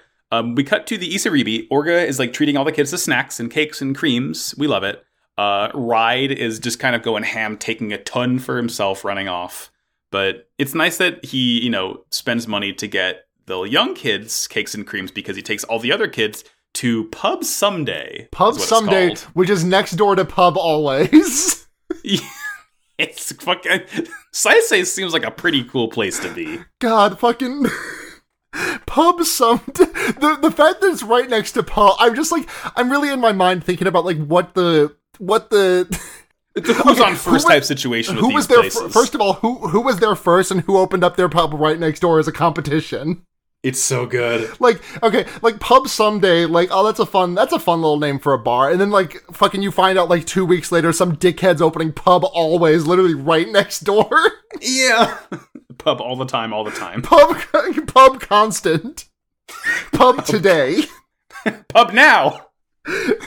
Pub Someday is just like the logical conclusion of those neon signs you'll see in a bar sometimes that's like, free beer, tomorrow. Well... I say you see in a bar like I've gone to a bar in the past. Right, no, yeah, concept the idea of a bar. Right. you remember bars. Exactly. They're in the bar, they're going ham. We see a woman, her name is Meribit. And she's just looking at the boys partying, very like... She's looking milfily. While this is happening, Shino is like, God, I'm so fucking pent up. I'm around huge jugs all the time, and I can't touch them. Isn't that awful, Eugene? And Eugene blushes and is like, I don't really care about women. Yeah, I care about... I mean, yeah, he textually says, I don't really care about women. Subtextually, though, I think you and I both know what he's trying to say here. He cares about men named Orga. He cares about men named Orga. He cares about men with silver crescent moon hair. Exactly. He cares... The fucking... The 4chan post that's like, where can I find girls that look like Mewtwo? But he was posting, where can I find men that look like Absol? Fuck, that's good. Find you an Absol-shaped man. God. Like, they're partying, and I love that it is a hard cut to Orga to, like, puking outside. Right. It's great, and like Mika is even rubbing his back. This is what real bros do. Mm-hmm. And like Maribit walks up and hands them her little like handkerchief. It's nice. Orga's just like gone off the deep end here. Like he's just like basically like passed out, like in a daze. I think Akihiro's like holding him like over his shoulder, like piggyback style almost. And he's just kind of like mumbling to himself about family, and he's gonna make a home for everyone. And everyone's like, "Wow, this is so embarrassing for him. He doesn't even realize." Yeah. He's like, "Yeah, I finally made a family for you, a place where we can go home with great pride." And I like this. I remain concerned about the parallels between Tekadon and Turbine, but this stuff is just like really sweet. Like the importance of a family for all these people who are just left to the gutters to fall through the cracks. Orga's their dad. Orga's their dad. Yes, exactly. Papa Orga. So, Papa Orga. Papa Immorgatus. Is that anything? Like Ghost? We'll workshop it. Papa Immorgat. Papa. We'll get there. We'll figure that out. Kudelia talks to Fumitan. Yes. The same thing she talked to Mika about earlier. She's like, "What do I do?" Yeah, and she's like, "I don't know. I'm just a maid, but we really can't go back to Mars because we crossed Gjallarhorn now. The only again, I will say again, the catchphrase of the series: the only way out is through."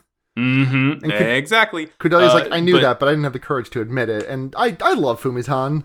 Fumitan's so good, and Kudelia also loves Fumitan because she gives her this nice necklace she found. It's just like a nice little gift for her. She just bought a chain. Fuck a wedding ring.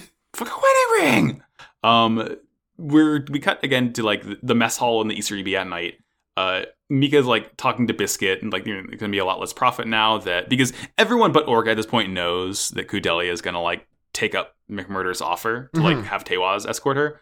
But Orga like doesn't even know. He's like too passed out still. And he's like, Biscuit sort of mentions to Mika, he's like, well, Orga, he's doing so much for us, but he really needs to rely on us some more. And like Orga's eyes kind of like open as he says that. So he's like sort of there now. He's getting back. Yeah. There's a cute little scene again where he catches Ride later on. It's like, probably like 2 or 3 a.m. now. He's like sobered up and he sees Ride in the locker, like looking at his cakes and creams. And Ride talks about how, like, it's not for me. It's to appease the young kids when they have a bad time, so I can, calm down with this. Mm-hmm. And Orga likes this. He like tussles his hair and then pukes again. Yeah, Orga's silly moments in this episode, honestly. Yeah, I like Orga. I mean, I like Orga in all episodes, but I like the side. I really like the side of Orca that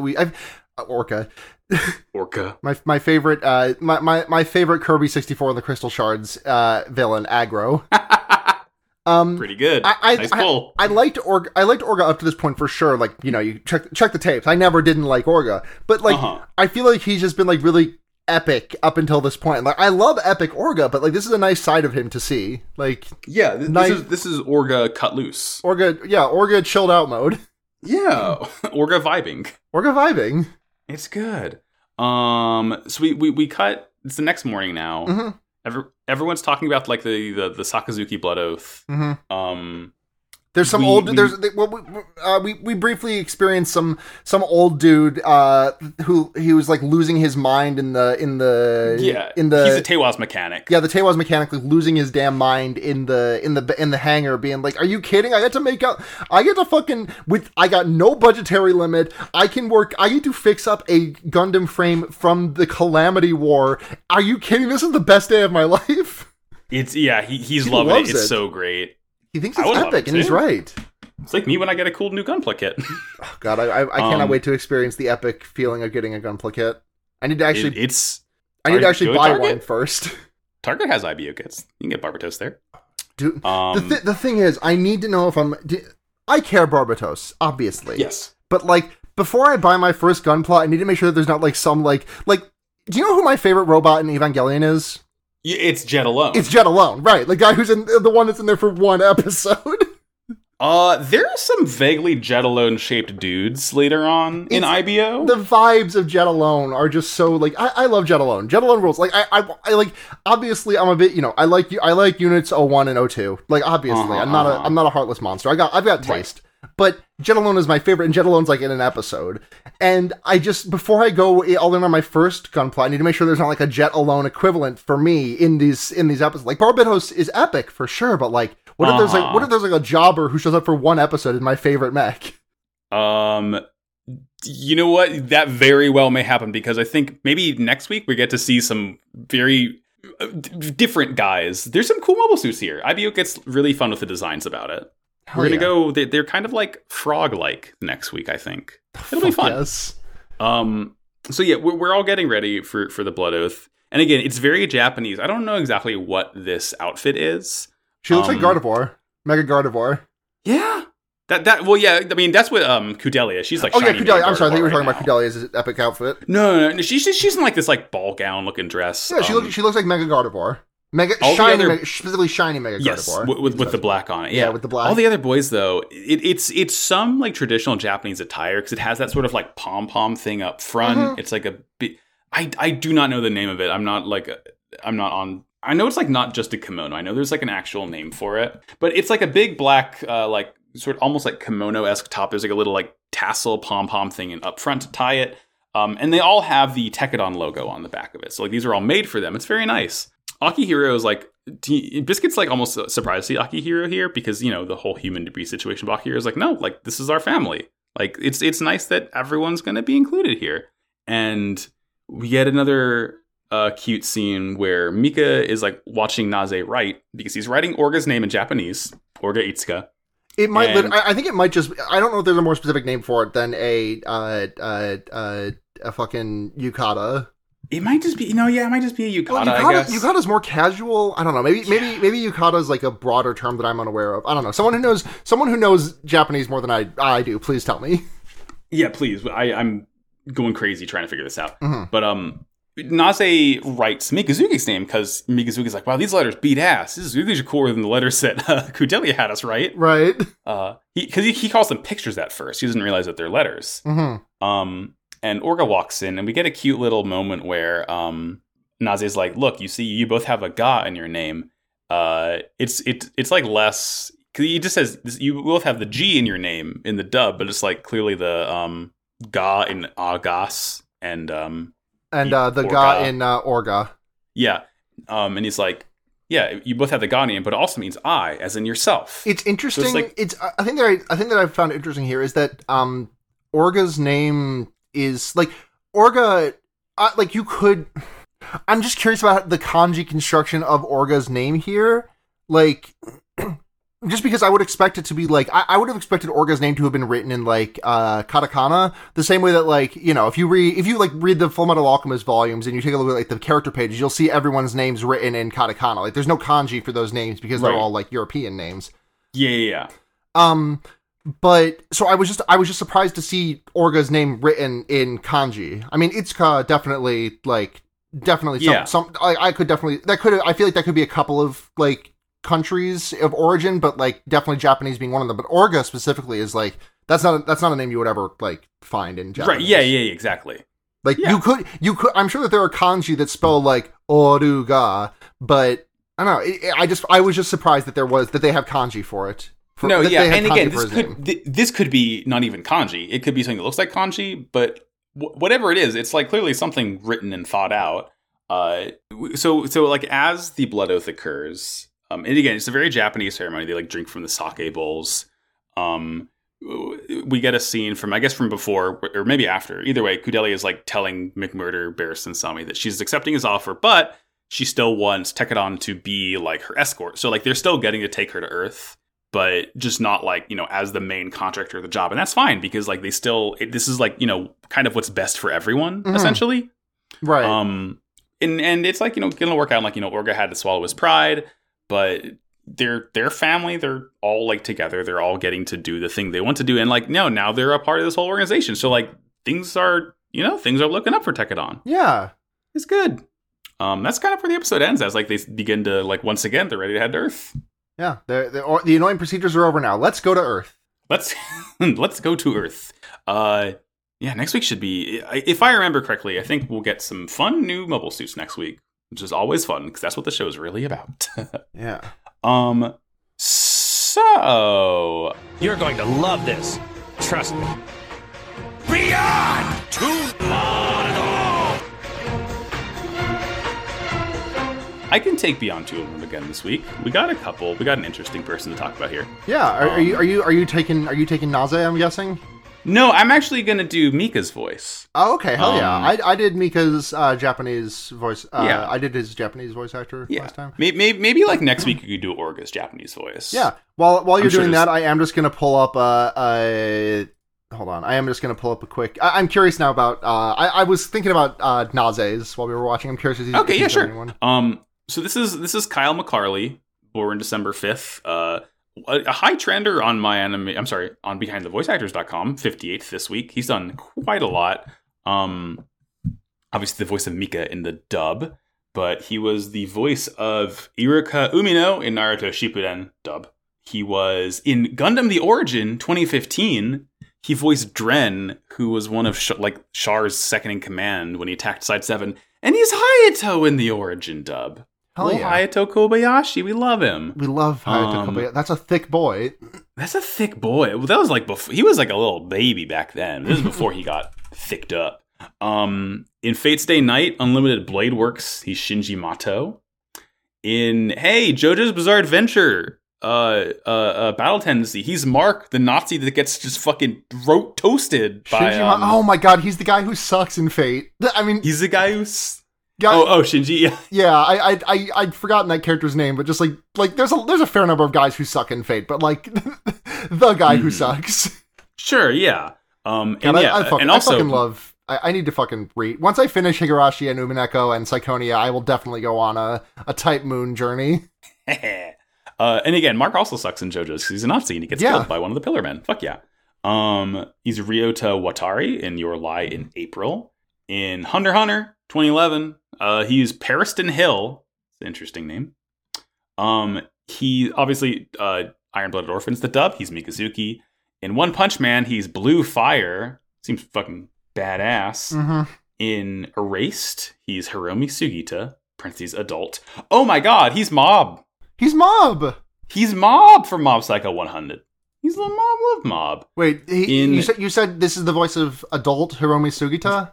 Yes. Oh, okay. Yeah, you're right. Okay, yep. In 2017's Fire Emblem Heroes, everyone gets... I swear to God, every voice actor gets voice in Heroes because they just try and get as many people as Fire Emblem Heroes is like... The dubcast of Fire Emblem Heroes to me is like Adventure Time in that every single person has done a voice in that. Like exactly, yeah. Like anyone, I'll believe it. Like if you tell me someone's in that, I will believe you. Yeah. And specifically, he was Alm from Fire Emblem 2, Soren from Radiant Dawn, and Gatekeeper from Three Houses. We love Gatekeeper. Nothing to report. Nothing to report. Near Automata, he's 9S. Yay, 9s. Yay, 9s. As he voiced Alm in Fire Emblem Heroes, he also voiced Alm in Shadows of Valencia Fire Emblem. He was Lewis Blackwell in Little Witch Academia. Devilman Cryberry, he's Ryo Asuka. Did I say Cryberry? You did say Cryberry. Devilman Crybaby, he's Ryo Asuka. Did you see that conversation that was happening in the Henry Kissinger's Pokemon Going to Die Discord a couple days ago? Where someone posted like a Venn diagram of like anime boys that were in love and had like, it had Kawoshin from Evangelion on there. It had, Narumitsu from Ace Attorney, Sure. Light L. And there was one pairing on there that I didn't know. And like I had yet to clock that it was all anime boys. I just thought it was like a chart of shipping. And it was one of them had angel wings. And I just was like, is this Good Omens? And it was Devilman Crybaby. Is this Good Omens? Anime. I've never even read Good Omens. This wasn't like me projecting like a ship I care about or anything onto this image. I was like, is this what Good Omens is? It's fucking good.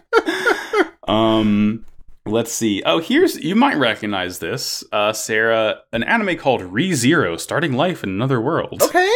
He's Regulus Corneus. Who the fuck is Regulus Corneus? I don't know. I don't recognize this guy. Let me take a look at this guy. Regulus Corneus. White hair, big smile. This motherfucker. Yes. He's only in like 3 episodes, but he's a very big character in the light novel, I'm told. So, this guy is a motherfucker. I like him. Hell yeah. Seven Deadly Sins, he's Hellbram. I know Netflix was really pushing that for quite some time. Mm-hmm. In the 2018 Baki show, he's Goki Shibukawa. Hey, Sarah, why is there an anime called I Want to Eat Your Pancreas? Let me take a look. This seems bad. He's voiced Takahiro in an anime called a movie called I Want to Eat Your Pancreas. I don't want to watch that. Seems fucked up. In 2019's Gundam Build Divers, he's Koichi Nanase. Hey, Sarah, in Harry Potter Wizards Unite, he voiced Harry Potter. Great. Tremendous. What the fuck? Okay, I'm actually looking up the synopsis of the show I Want to Eat Your Pancreas, and it's like, this seems like genuinely like sweet. Oh, okay, all right. I guess it's one of those things where the name belies the actual content of the show. Yeah, I mean, I'm just reading the synopsis. It could be entirely fucked up and twisted on the inside. I do not know. Yeah, this is Pancreas's trick. Yeah. 2019's Infinity Train. He voiced Simon. I recognize that character. Him. Yeah. He voiced Clement, I guess, in 2019's Pokemon Masters, the little electric gym leader from Kalos. He voiced Hal in Astral Chain, who's like this sort of like drone Rotom ass dude who's just like following you around the whole game. Mm-hmm. He voiced Player (male) in Code Vein, a video game that I think is kind of good. I need to play more Code Vein. It's just like anime Bloodborne. The character creator in that, they let you make some sexy motherfuckers. They let you go off in that game. They let you just make the most sexual looking motherfucker. And I mean, you're making a vampire character. It should be extra sexual. Yeah. Oh, yeah, absolutely. It's the glamour. Yeah. Demon Slayer, Kimetsu no Yaiba, he's Yushiro in a little anime called JoJo's Bizarre Adventure, Ogo no Kaze Golden Wind. He's Narancia. Oh. Tesla Mika. He's Lan Di in Shenmue 3. He's Gran in Grand Blue Fantasy. He is Kolot and Jima and Tem in Beastars. He is Masaru Kusakabe in Brand New Animal. I remember that one was a hot anime when that was going on. The problem with that anime was that it did a Zootopia. Mm-hmm.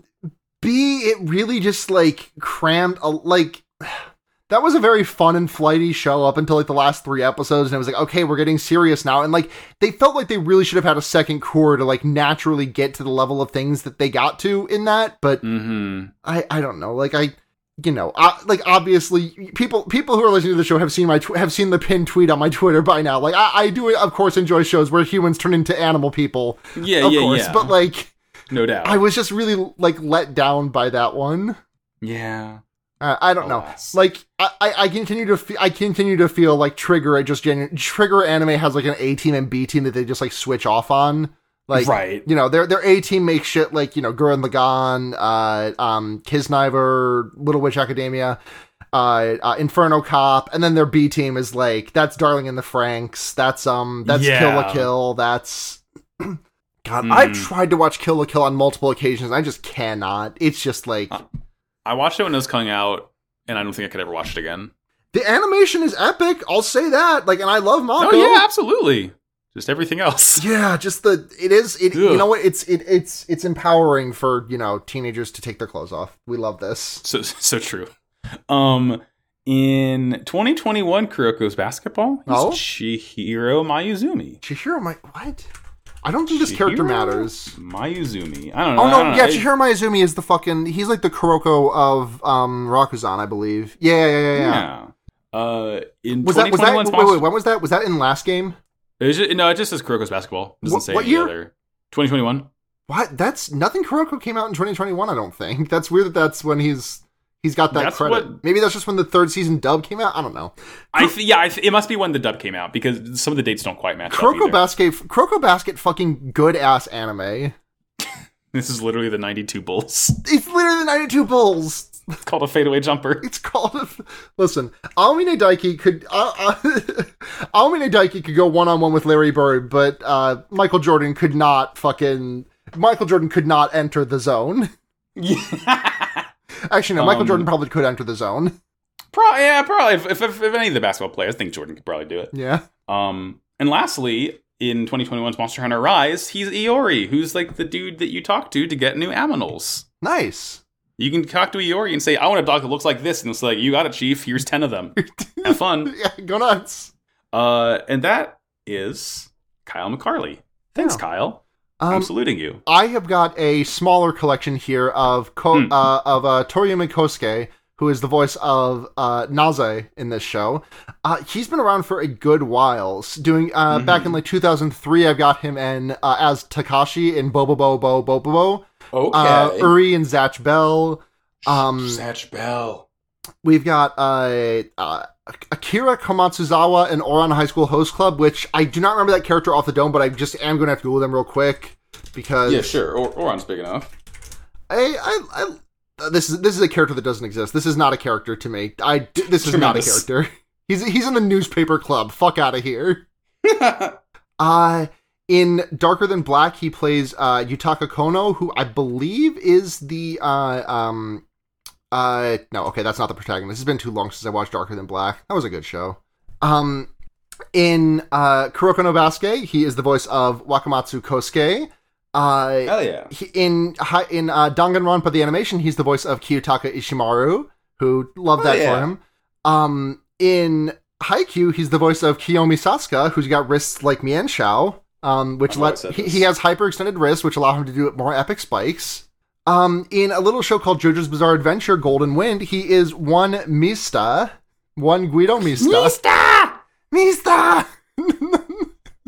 Mr. Naze, you have to love all of your wives! You have to make all of their calves cramp, not just Ami does! God. There was... Oh, I had another... Oh, yeah, he's the voice of Natsuki Kenichi in ReZero Starting Life in Another World. Not to be confused with Natsuki Subaru. Different Natsuki. What's that? It's a different Natsuki. Yeah, different Natsuki. Natsuki, relative of Natsuki Subaru.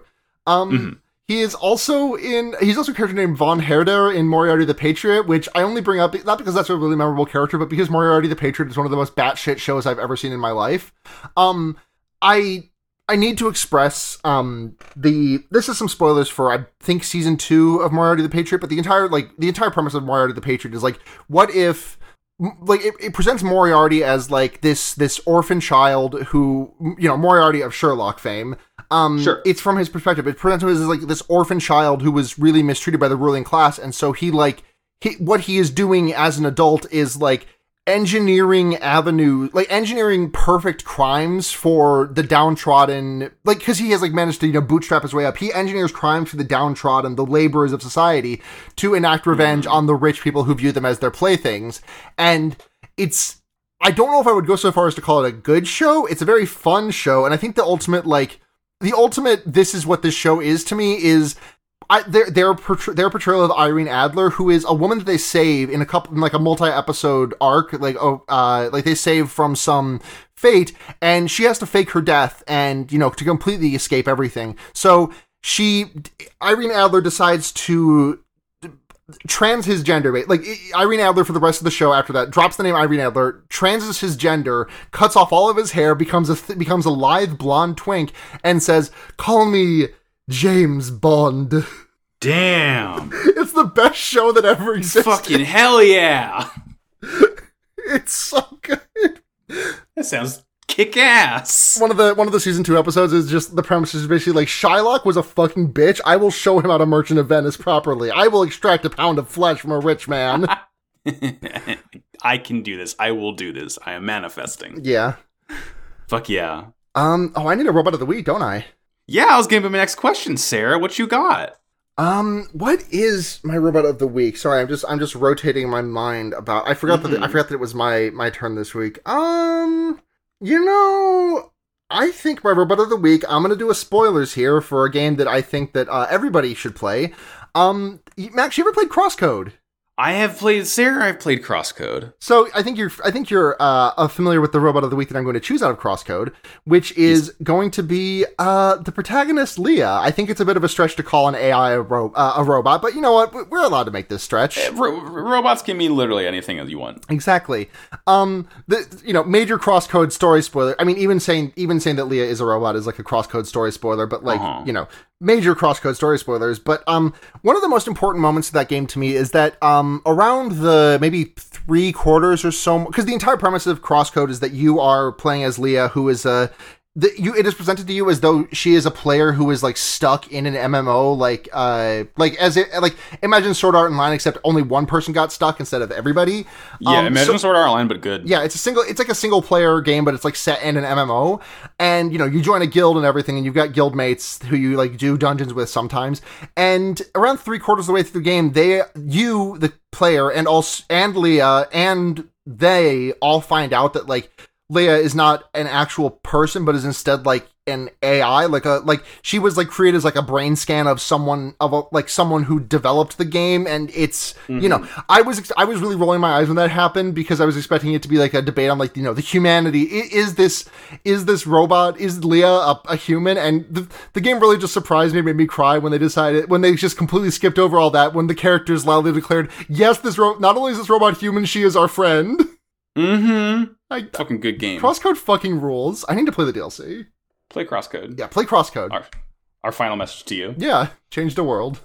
Change the world. And that'll do it. That'll take us to plugs. Mm-hmm. Sarah, where can we find you on the internet? I'm on Twitter at Sunhatzhenya, SUNHATZHENYA. You can listen to all of my great podcasts on the Noisepace.xyz network. You can listen to Forward ReZero. It's a ReZero rewatch podcast I do with my girlfriend Neve and former host of this show and friend of mine, Morg. You can listen to Fear Baiting. It's a horror movie podcast that I do with my friends. You can listen to The Wonder Years or Henry Kissinger's Pokemon Going to Die. 2 shows that I like to do that have not updated in a while. Sorry, it's been hard. Have you looked outside? Like, have you really? Like, come on. Yeah. Come on. The economy, it's in shambles. Yeah. And I think those is my plugs. Cool. I've been Max. You can find me on Twitter at MaxyBajillion. In addition to this podcast, also on Noisepace.xyz, our Pod of Greed. It's a podcast about Yu-Gi-Oh! There is Slappers Only, a video game music showdown podcast. And finally, you can listen to Nevermind the Trollocs, which is not on Noisepace, but it is another fun podcast I do with former host of this show, Sarah, and hosts of a different Gundam podcast, Mobile Suit Breakdown, Tom and Nina. We talked about Amazon's Wheel of Time. We just put out the Season 1 wrap-up episode where we go through our mailbag and design some cool pivotal lore for the world that's better than anything the show could have come up with. And yeah, that'll do it. Go to Wow Cool Podcast on Twitter, join our Discord, links in all the episode description. Come hang out with us. And I almost forgot, as we always say, war is bad. Wow, cool robot. See you next week. Yakuza members, we're in it now. We're in there we now. did it. Yeah, we got the big tattoos on our back. The only way out is through. I got Trogdor tattooed on my back. It's fucking Fuck rules. yeah!